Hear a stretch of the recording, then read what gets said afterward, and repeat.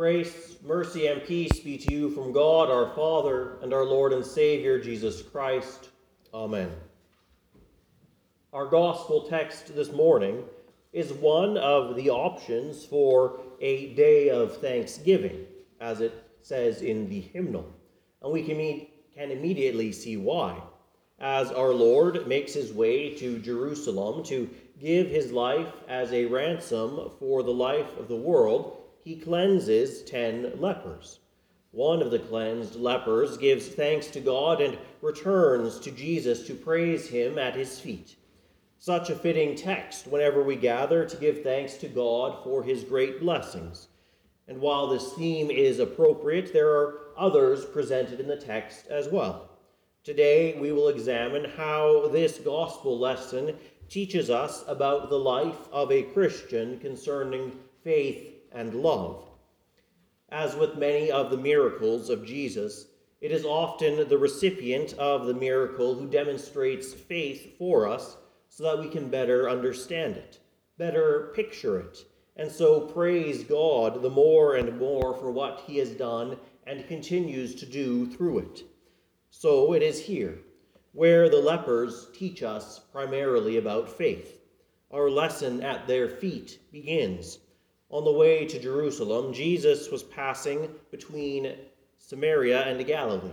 And as he entered a village, he was met by 10 lepers, who stood at a distance and lifted up their voices, saying, "Jesus, Master, have mercy on us." The first thing that these lepers teach us then about faith is that it is eager. The lepers were in accordance with the law outside of the village proper, where they could not get others sick. They stand at a distance. But what they cry out to Jesus and his disciples as they pass by is not the standard, "Unclean, unclean." Instead, they cry even louder than normal, lifting up their voices so that they could hear them. "Jesus, Master, have mercy on us." These lepers had lived outside of the village, out of their own homes, away from their families, cut off from the temple system of sacrifices for as long as they had the disease. There was nothing that anyone could do for them. If they were at this point where they were living in a community outside of town with other lepers, there was really no treatment for them other than praying that God would heal them. These lepers had heard that Jesus was coming through their village.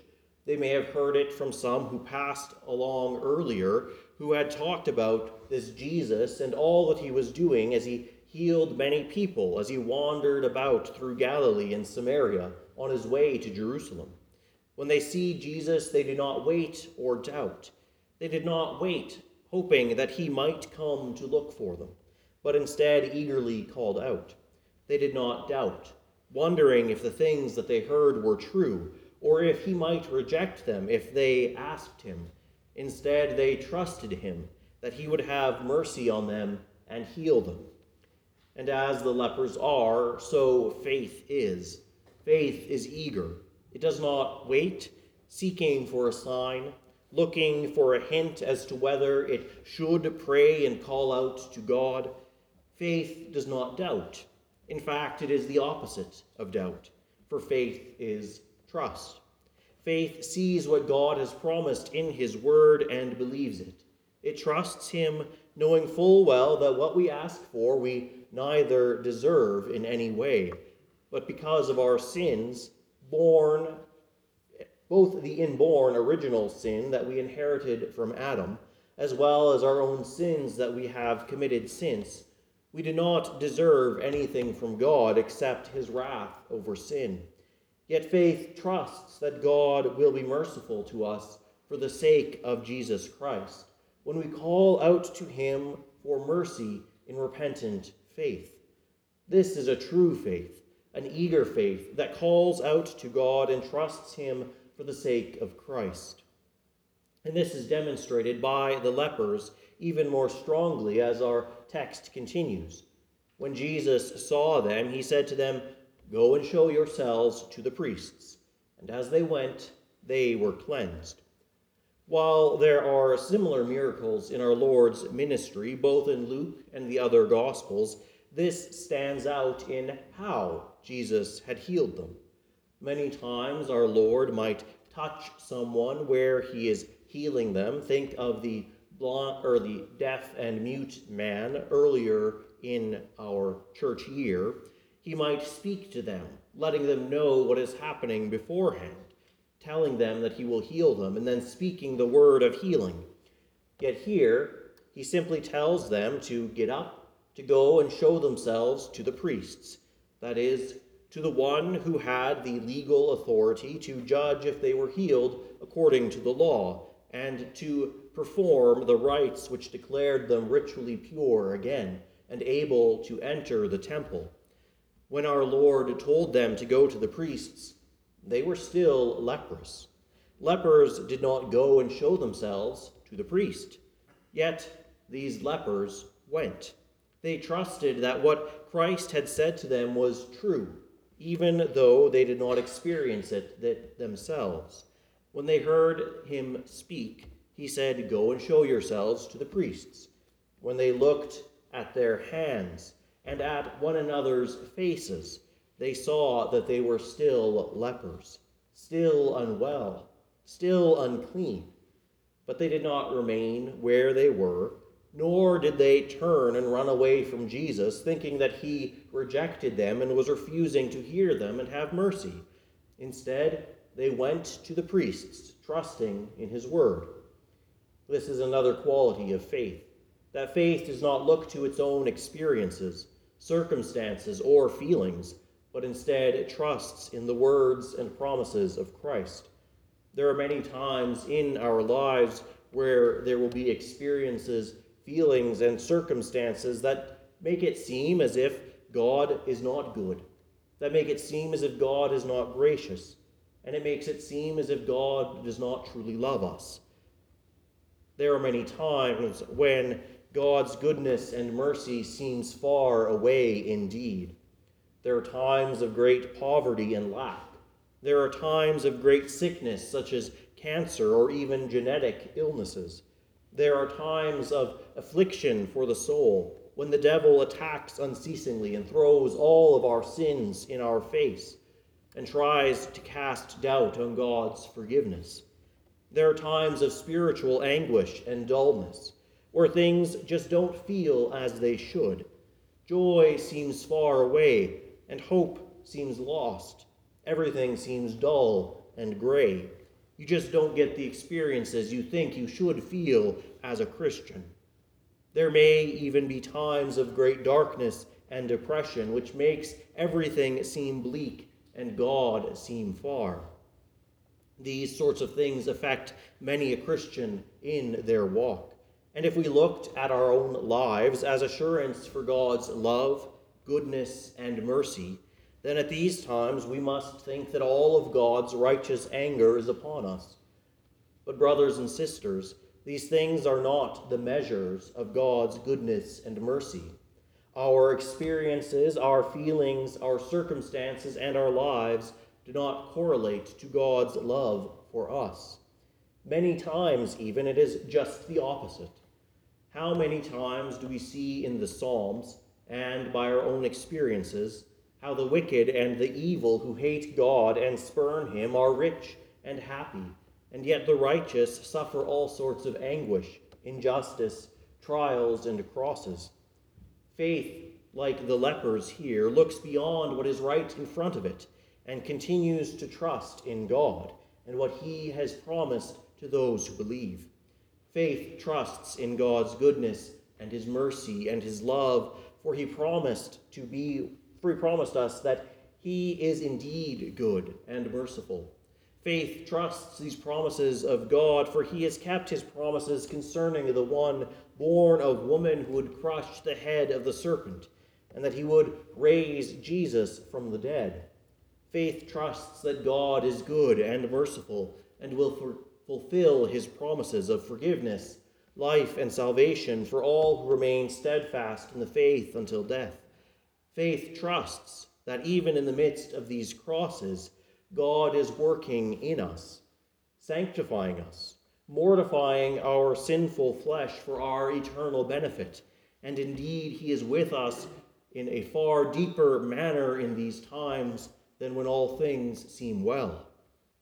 Our text continues. Then one of them, when he saw that he was healed, turned back, praising God with a loud voice. And he turned and fell on his face at Jesus' feet, giving him thanks. Now he was a Samaritan. Then Jesus answered, "Were not 10 cleansed? Where are the 9? Was no one found to return and give praise to God except this foreigner?" And he said to him, "Rise and go your way. Your faith has made you well." All of the lepers were cleansed as they went on their way. Were not 10 cleansed? Our Lord said. They were told to go to the priests, and they were cleansed of their leprosy as they were going, before even getting there. It is clear that it was not the examination of the priest, nor the sacrifices needed for the purification, or even the act of going and presenting themselves to the priests as Christ commanded. No, these actions did not heal them. Rather, it was Christ who healed them as they went. And if there was any confusion, our Lord tells the man, "Your faith has made you well." In this, we see how faith receives the gifts of God. All 10 of the lepers had faith in Christ when they called out to him. That is why they cried out to him in the first place, and that is why they left to show themselves to the priests while they were still leprous, because they had faith. Yes, all of them believed, all of them had faith, and so were made well, that is, received Christ's cleansing of their leprosy. In our own justification, it is the same. It is faith alone that is present in justification. When God declares us righteous, when he forgives us our sins, it is because he is gracious and merciful, and faith then receives these things for the sake of Christ. He does not forgive us according to the measure of our obedience. He does not forgive us according to our works, but he forgives us, cleanses us by grace through faith. The same in the sacrament of the altar. It is faith in Jesus' words concerning his present body and blood and the promises connected to them that receives the promised forgiveness, life, and salvation. If one comes to the supper without believing, they only bring upon themselves judgment. So too in holy baptism, faith receives the promises connected to the word of God in and with the water. It is not the mere pouring out of water that does this. Yes, regarding our justification, faith is alone, and indeed it can tolerate no works in justification. However, in our life as Christians, faith can never be alone, but is constantly doing works to help his neighbor in love. This we see through the example of Christ. For our gospel lesson also teaches us about love. And while it is the lepers who primarily teach us about faith, it is primarily Christ who teaches us about love. Our text this morning says, on the way to Jerusalem, Jesus was passing along between Samaria and Galilee. If you are familiar with the geography of the Holy Land, this may seem an odd route to take. It is not really the quickest way to Jerusalem. In the Gospel of Luke, Jesus has already been going towards Jerusalem since chapter 9. This is now chapter 17. Jesus is on his way to Jerusalem to give his life, to offer his life as a sacrifice for sin, so that we who trust in him may receive the fruits of his sacrifice, and being forgiven may be united to him by faith and live eternally. This itself is, in fact, an act of great love, but it is not the one that I want to focus on right here. What I want to highlight is how our Lord's love is directed to those outwards, to go so many. He could have gone straight to Jerusalem.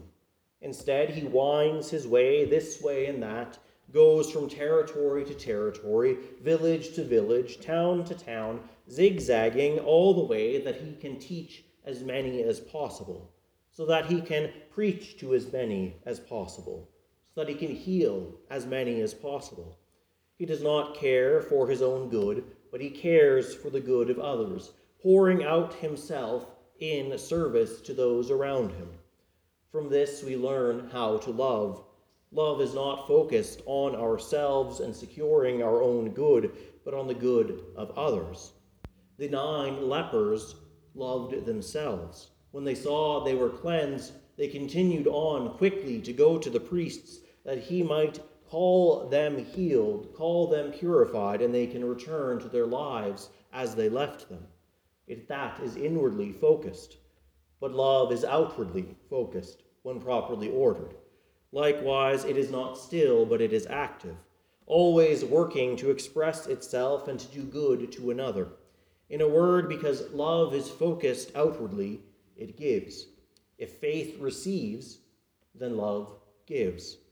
The blessed reformer Martin Luther said, "Faith receives the good, love gives the good." Faith offers to us God as our own. Love gives us to our neighbor as his own. Yes, our love recognizes how we have been so loved by God, how we have received such good things from him, and it cannot hold all of this to itself. It cannot keep it, but it must share it. It must give it away to others in service. Love does for our neighbor as God has done for us. And so that means that it not only gives good things to our neighbors, but service as well. And not only that, but it proclaims the gospel, the good news, the hope of our salvation, so that our neighbor may also come to faith by God's grace and so receive good things from God as well. And this love, of course, is not only shown to our neighbor, but towards God as well. When the Samaritan was healed, he turned back, praising God with a loud voice, and fell on his face at Jesus' feet, giving him thanks. The man who had faith that Jesus would heal him, when he is healed, is filled with the love of God, so that he can do nothing but loudly praise him and fall at Jesus' feet, Jesus who is the Son of God made man, and give him thanks as well. This praise of God accompanies a free confession of our faith. It recognizes that it is not our love or our thanksgiving that earns his grace and forgiveness, but that it is freely given to us, and faith receives it. After all, our Lord did not say, "Go, your love has made you well," nor did he say, "Go, your thanksgiving has made you well," but "Go, your faith has made you well." Love and thanksgiving follow after faith. How much more does this increase our love towards God? Seeing as he loved us before we love him, how can we not love him all the more? And how can we not share this love with others through both our confession and our actions? Yet always remember the order. The works of faith do not make faith. Like the fruit does not make the tree appear. Rather, works of love follow and spring from faith. So there must be works, but they have no merit or saving power. All salvation must come forth from faith. Then good works, which are acts of love, follow. May God ever keep you steadfast in this saving faith, and may he ever stoke the flames of love within your heart, so that unlike the 9, your love is not centered on yourself, but it is instead focused properly on your neighbor. For this love is a love which can only flow from faith, and it is a love which is self-sacrificial, just as the love of our Savior is, who gave himself up on the cross for your sins and was raised again for your justification, so that believing in him we might have everlasting life. God grant this to us all. Amen. And now may the peace of God, which surpasses all understanding, guard and keep your hearts and minds in Christ Jesus our Lord. Amen.